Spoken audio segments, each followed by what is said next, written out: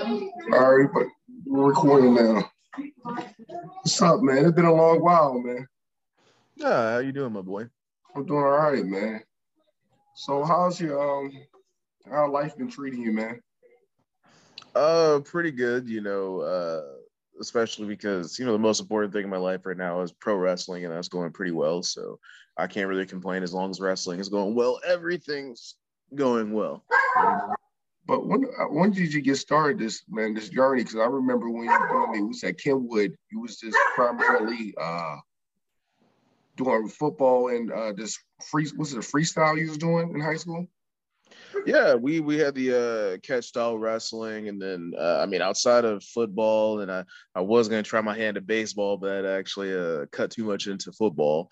Um, it was also track. We got to do a little bit Yeah, of track. shot put. You did shot put, right? Oh, shot put and discus. At first, they were going to let me do hurdles also, but it was going to be shot put, discus, hurdles, and then mid distance.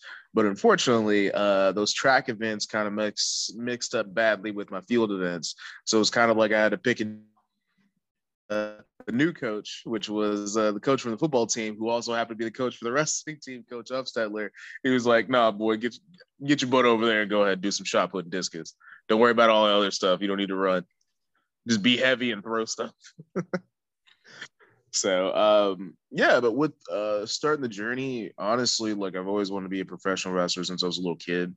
But I didn't actually know there was a way to do it until I met somebody you're familiar with that we used to go to school with, Mr. Miguel Robles. And he kind of passed that knowledge down that he got directly from the horse's mouth, if you want to call him that, or the goat's mouth, depending on how you feel about him. I remember Miguel was tearing shit up on the wrestling scene in high school. Well, yeah, definitely. Man, placed fourth in state his senior year, and he was nobody to be messed with. But I think it was back when he was like in sixth grade. It inspired him to get up and get going. He went to a book signing for Chris Jericho, and he told him to go to Lance Storm's Academy out in Calgary, Ontario, Canada. I hope I got that right. There's a lot of different provinces and territories. Anyways, so he was told that in sixth grade. That's why he joined the wrestling team. He lost all that weight, started doing catch wrestling or whatnot, doing that in middle school and high school, and that's how he got so good by the time he left high school. But we hit it off really well our senior year. So around like 2010, me and him just got really close. So I kind of started to share that vision for him, and then it was one. Sometimes people don't understand this, or they don't always see that this kind of comes into play, but usually tragic events or mishappenings will breed something better. It'll inspire you to do more, inspire you to be better and be a better person. There was a bit of an unfortunate incident with a relationship of his, obviously nothing too crazy, but dealing with that got us to have a conversation where we kind of made that promise to each other. That's what we were going to do.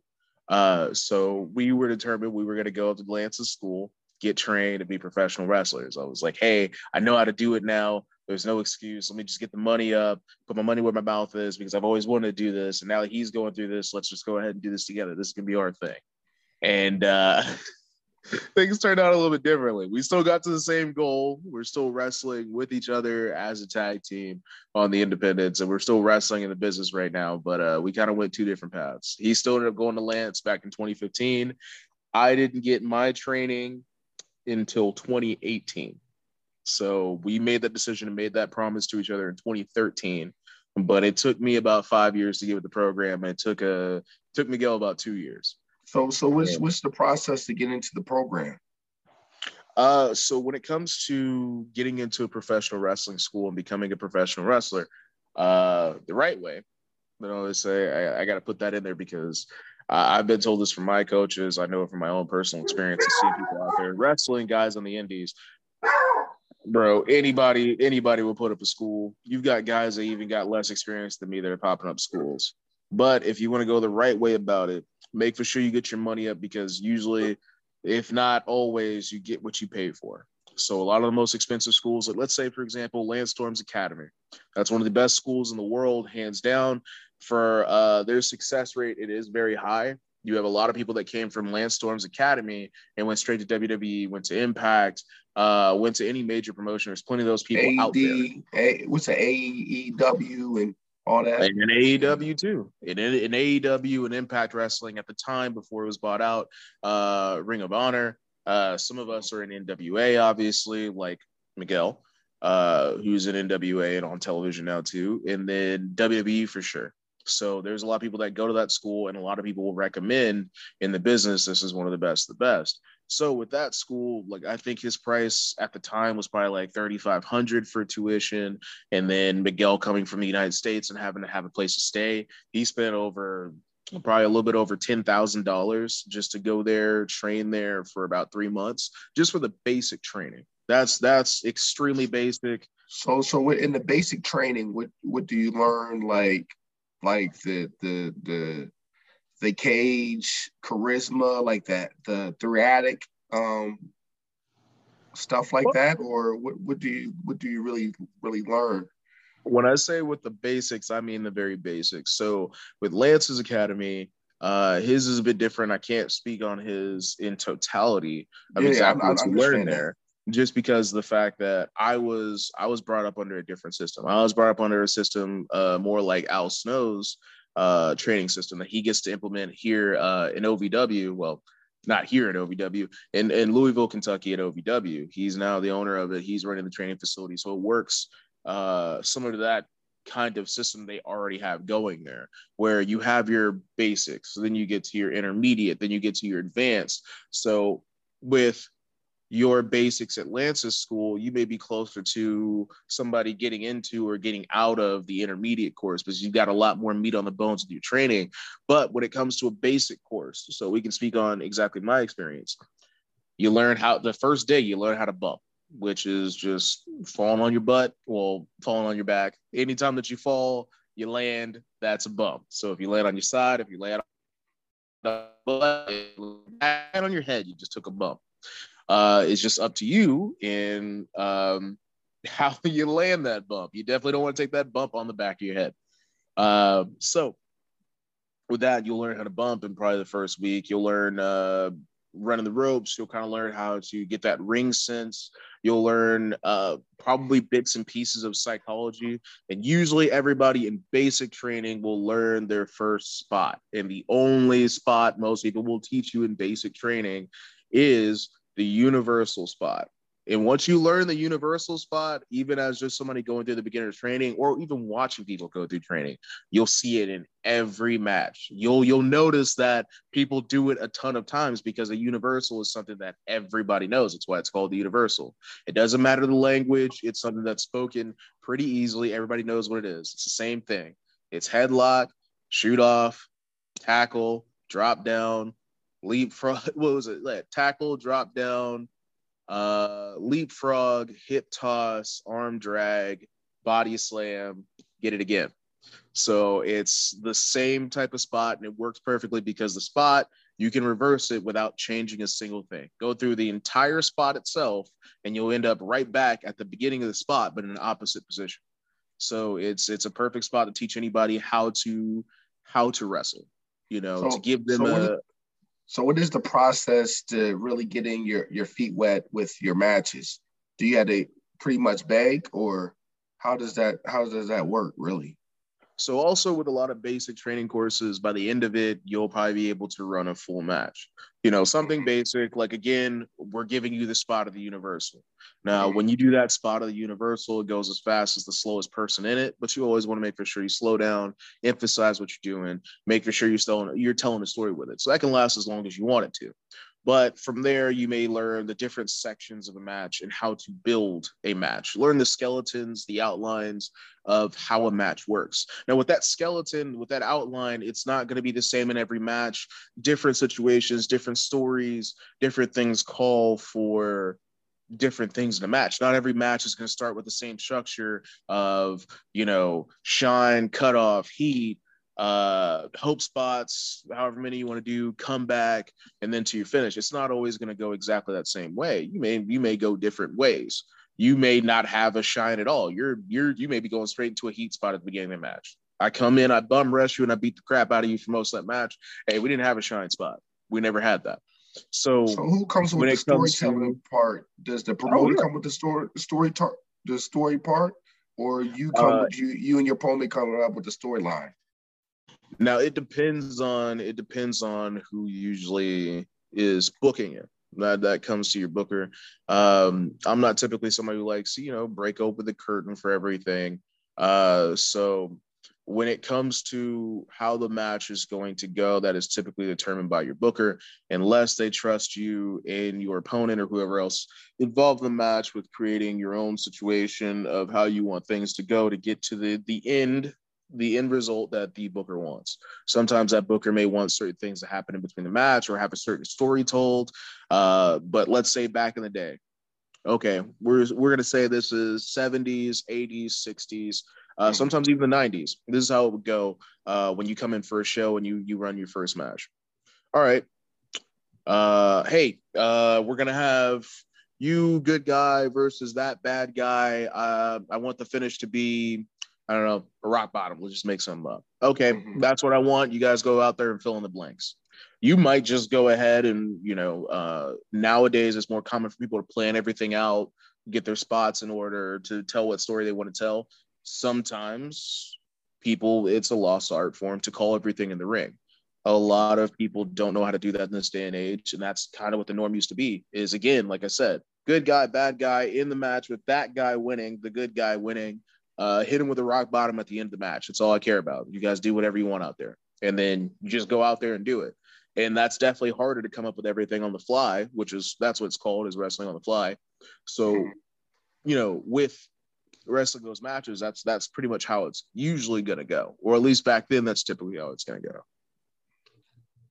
I just feel like the wrestling changed over the years, though, man. I just feel like back in the golden years when we was growing up, you probably a little bit older than me. I'm about to be 30 this year. You probably what, 31? Oh no, I turned 30 in April. Okay. We're about the same age.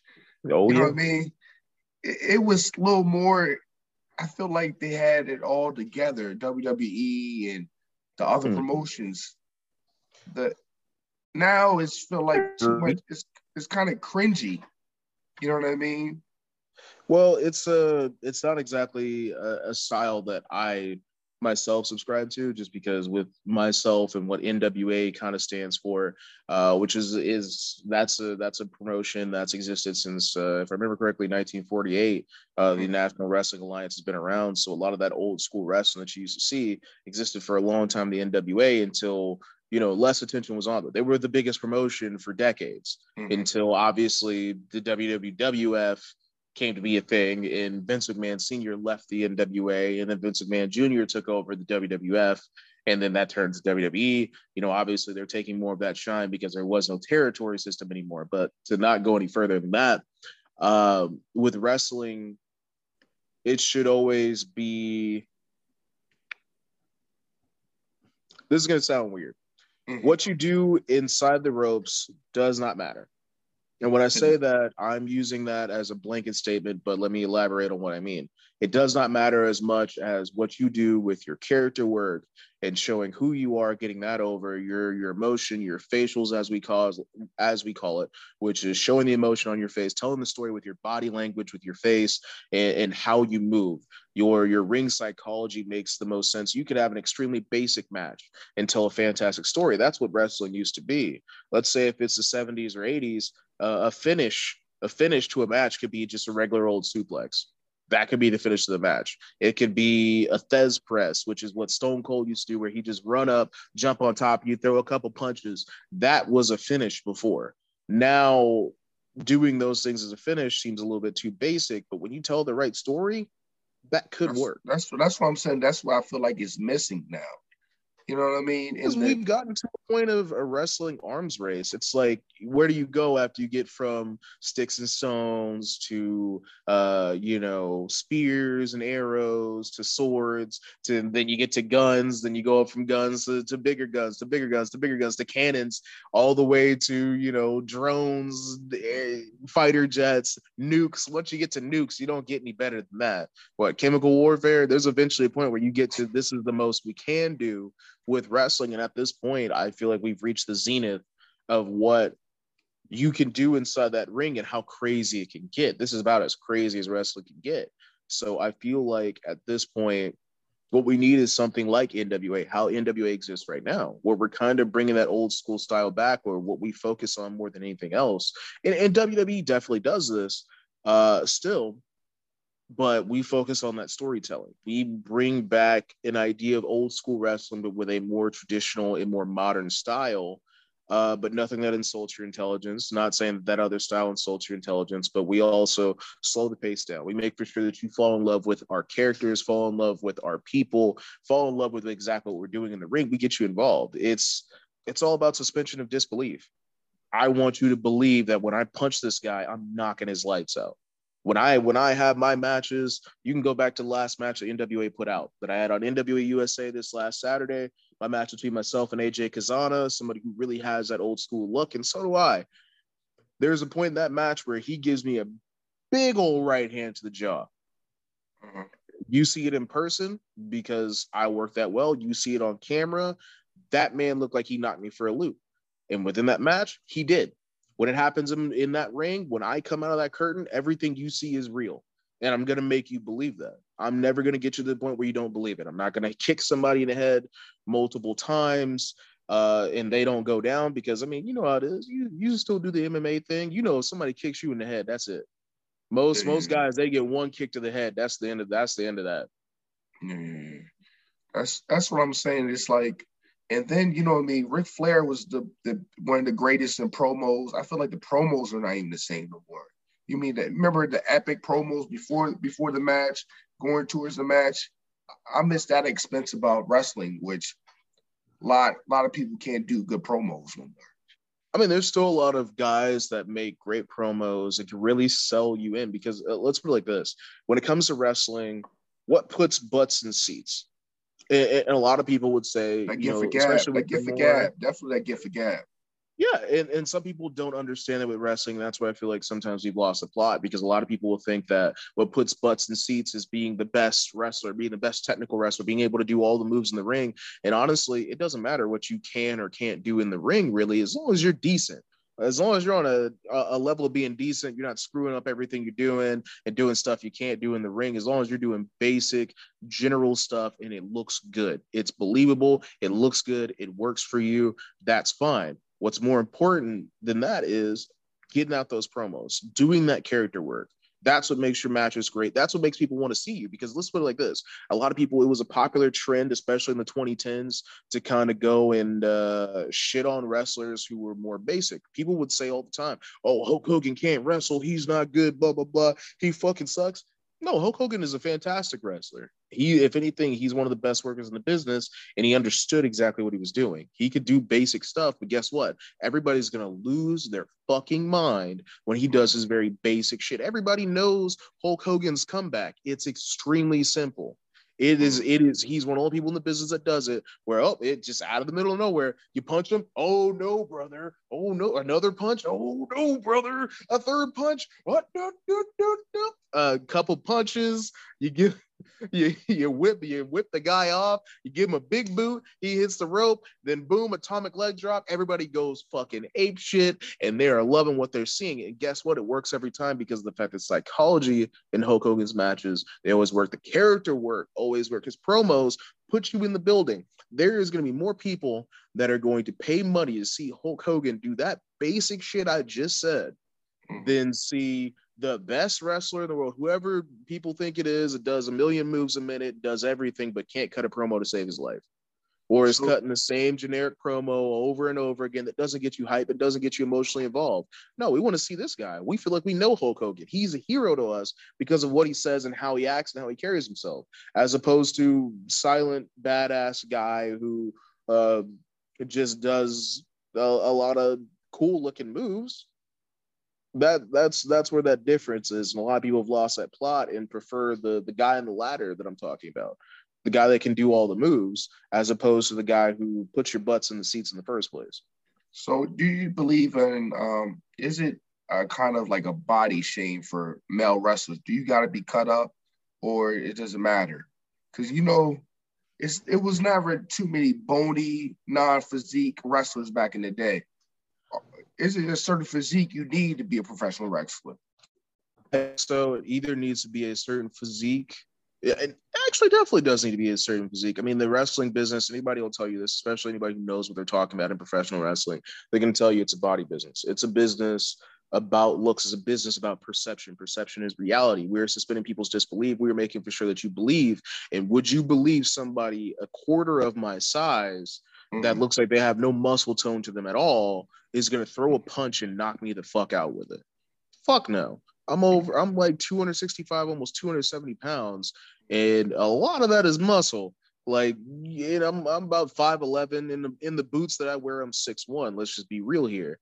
And you're gonna think that somebody who's what, let's say 5'6", 5'7", 5'8", who's barely over a $150 soaking wet, is gonna just throw a good right hand, knock me out, and drop me in one shot.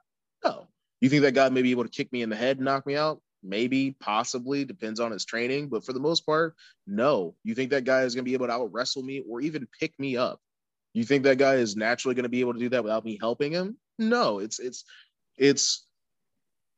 hard to suspend disbelief, and the more you strain that suspension, the worse it gets. So it is kind of a body shaming thing, but there's some people that have been able to work around that because of those important things you talked about, the character work in the promos. If you can talk, only a couple people. There's only a couple of people I know off ahead, probably like Rey Mysterio, but he's still big. Maybe the Hardy brothers. Well, the Hardys, this is the thing about the Hardys. Not really that big. Jeff Hardy is around the same size as me. He's around the same height. I think maybe he's an inch shorter. Whenever I first met Jeff back in 2017, Jeff was pretty jacked. So I was a bit bigger than him, but not by a lot. In Matt's 200 range? Huh? Yeah. Jeff is definitely in the 200 range. Oh my God, they look so small on TV. I thought they was like 185, 175 maybe. Oh, no. There's a lot of people that are deceptively big. There's some people that are deceptively small that you wouldn't guess are that small. For example, like I thought AJ Styles was a lot taller because I used to watch him in TNA here and there, and I didn't really know how the setup worked. And then I saw, I met him in person. I saw him. He came to an NWA taping to come to one of the gear makers that we had that we retained at NWA. And he came to pick up some gear for the Royal Rumble. And I was like, oh my God, that's AJ Styles. And I expected him to be like my height or taller. And so I was kind of surprised that he was a bit shorter than me. He's still a pretty decently sized guy, but I outsized him by a lot. And so I didn't really expect to see that because I assumed AJ was a lot bigger. With wrestling, again, it's perception is reality. So, you, as long as whatever you claim to be billed as, you're at least close to, people can believe it. I mean, I'm billed as 6'1", and when I'm in those boots, I am legitimately 6'1". I make for sure everything that I'm billed towards that people will put on the internet or put on NWA television, that is as close to accurate as possible, or that is exactly accurate. I am billed as being 265 on television. I'm billed as being either 5'11" or 6'1". In those boots, I am 6'1". My weight currently is 262. I dropped 3 pounds. That's about it. So what's the basic workouts you do to keep yourself, trimmed for the ring, and how many calories you put in your system? Boy, I just be throwing them in. I'm fat. Do you eat like CT Fletcher, just Big Macs and just work out? What kind of games you be trying to? No. I've been definitely trying to cut back on like the reckless eating just because I'm starting to get a little bit tubby.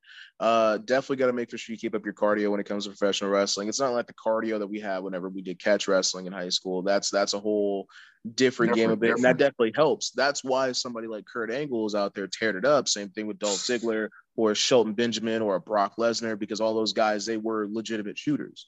They were like myself, legitimate shooters. And if anything, they have a longer, more storied career as being a shooter.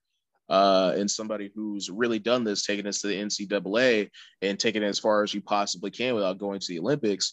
And these guys have that kind of cardio. They keep up with it. And you're going to need that in professional wrestling to get your best out of it. Sometimes if you know how to work it well, you can definitely disguise that you don't have the greatest cardio in the world. I've definitely had to do it myself. But when it comes to those workouts, if anything, I still went back to a powerlifting schedule for how I lifted. So it's always been important to me to be strong. I started powerlifting whenever I got into college. That's how I gained a bunch of weight. When I left high school, I was 173. I was 173, 5'9.5". I gained a few inches. He was 173 playing. He was on the D line, and he was on the offensive line. Senior year, I was At 173. I dropped 173. a lot of weight. Oh yeah. Oh my I was God. I was still wrestling 189, but I was 173, but I was a big 173. I was a 173 that looked like I was 205 because I was at 3% body fat. I was cut up and I was a big 173. Now when you put the pads on, you get me out there on the football field, most people wouldn't think that I would produce because I'm so small compared to some of the other guys, but my technique was good. I was stronger than a lot of other guys that were 300 so pounds or whatever those other high schoolers. They get ran over, pancaked, whatever else, and the quarterback gets smacked up. That's usually how it works in football. Better technique wins. And with professional wrestling, it's again, like I said, it's all about how you carry yourself. It's about how you carry yourself. It's about your attitude. There's some guys that don't have the greatest physiques in the world, but they can talk you into that building. I want to see this guy, the guy that's got the dad bod or whoever else or whatnot. And if you're big enough, hey, that completely works. There's some people that don't have the greatest physiques in history because, especially, let's say back in the 60s, 70s, 80s, even 90s, not everybody had the greatest physique. Some people will walk around with their beer gut and barrel chest. But the thing is, those guys were also legitimately huge. Let's say a former NWA champion very recently became the NWA champion just last year, Trevor Murdoch. Trevor Mm. Murdoch is somebody he doesn't have the greatest physique. But this is the thing. You meet Trevor Murdoch in person, because I don't know if you ever watched him during the ruthless aggression era during the mid to late 2000s, but Trevor didn't seem that big on camera. I've been around Trevor for a while now. Trevor is a huge man. Trevor is a monster of a man. You might look at his physique and be like, well, he doesn't look like a big muscle bound monster. You get in person with the man. That man looks like he would maul you. Absolutely maul you. That is somebody who not only can talk you in the building, but also he looks like somebody who could beat the crap out of you. And that's what I always think is more important when it comes to the whole look. It doesn't matter how big you are, how small you are. Do you look like you can beat somebody's ass? At the end of the day, we're producing we're producing combat that suspends disbelief. You need to look like you're beating somebody's ass. You need to look like you're gonna fuck somebody up. If you don't, you're losing the plot on people. How am I going to invest with you when I don't think you could actually whip my ass? So how long you think you really got out of your body for competitive pro wrestling? Are you saying like how long do you think my body will last? Yeah. With all the shit you did in your life, how long do you think you got left? Honestly, it depends on how I work, and I try to work a safer style, more sensible style. I only get really risky when it comes to big matches. So, honestly, I think I got a good. I'm about 30 now. With the style that I work, probably about a good 20 years. That's a hell of a career. Oh yeah, So it's not typical, but now a lot of guys are working until their 40s. I mean, Triple H, he recently had to retire for realsies because because he had to help. He had that stent in his heart, right? oh yeah, so he's in his mid 50s now. Taker was in his mid 50s by the time he stopped. But Taker definitely he took a lot more damage than some other people. Flair's trying to have one last match, and he's got to be in his 70s, almost in his 80s. Vince McMahon was still doing it in his 70s at WrestleMania. Stone Cold's in his 50s. Rock is in his 50s. Uh, it's a lot of guys that are in their 50s and are still able to work a pretty decent style. And I mean, shoot, let's go to NWA, brother. The Rock and Roll Express, Ricky Moore, Ricky Morton, and Robert Gibson. They're both in their 60s, man, and they're still running the exact same style match. They can run exactly at the same pace they were back in the 80s, back in the 90s, back in the 70s, back in the 2000s. They can run the exact same Rock and Roll Express match and knock it out of the park and have the crowd waiting on their every move on the edge of their seats. They can do the exact same thing at that age. So there's nothing to say that I can't do the same. So do you have any things coming up, or you got another match coming up in the next couple months, or? Yeah, actually got these the next 3 weekends kind of booked up, and I'm looking to book some more stuff. So I got a show on the 4th of Is it all June. local scene, or you got to travel a little bit? I gotta travel a little bit for all of these. None of these are gonna be like local to Clarksville or anything like that. This Saturday is gonna be in Ringgold, Georgia, and then we got a show I obviously got a set of tapings for NWA. We got a pay-per-view on the 11th. So I'm wrestling for the NWA television title against Tyrus, who is the former Brodus Clay, who is the current Tyrus that you might see every day on Fox News. And he's currently holding the NWA television title. I'm going to go ahead and take that off his hands. And then after that, we got another show on the 12th called Knocks Out, right after the Always Ready pay-per-view that's named after Matt Cardona, our current NWA champion.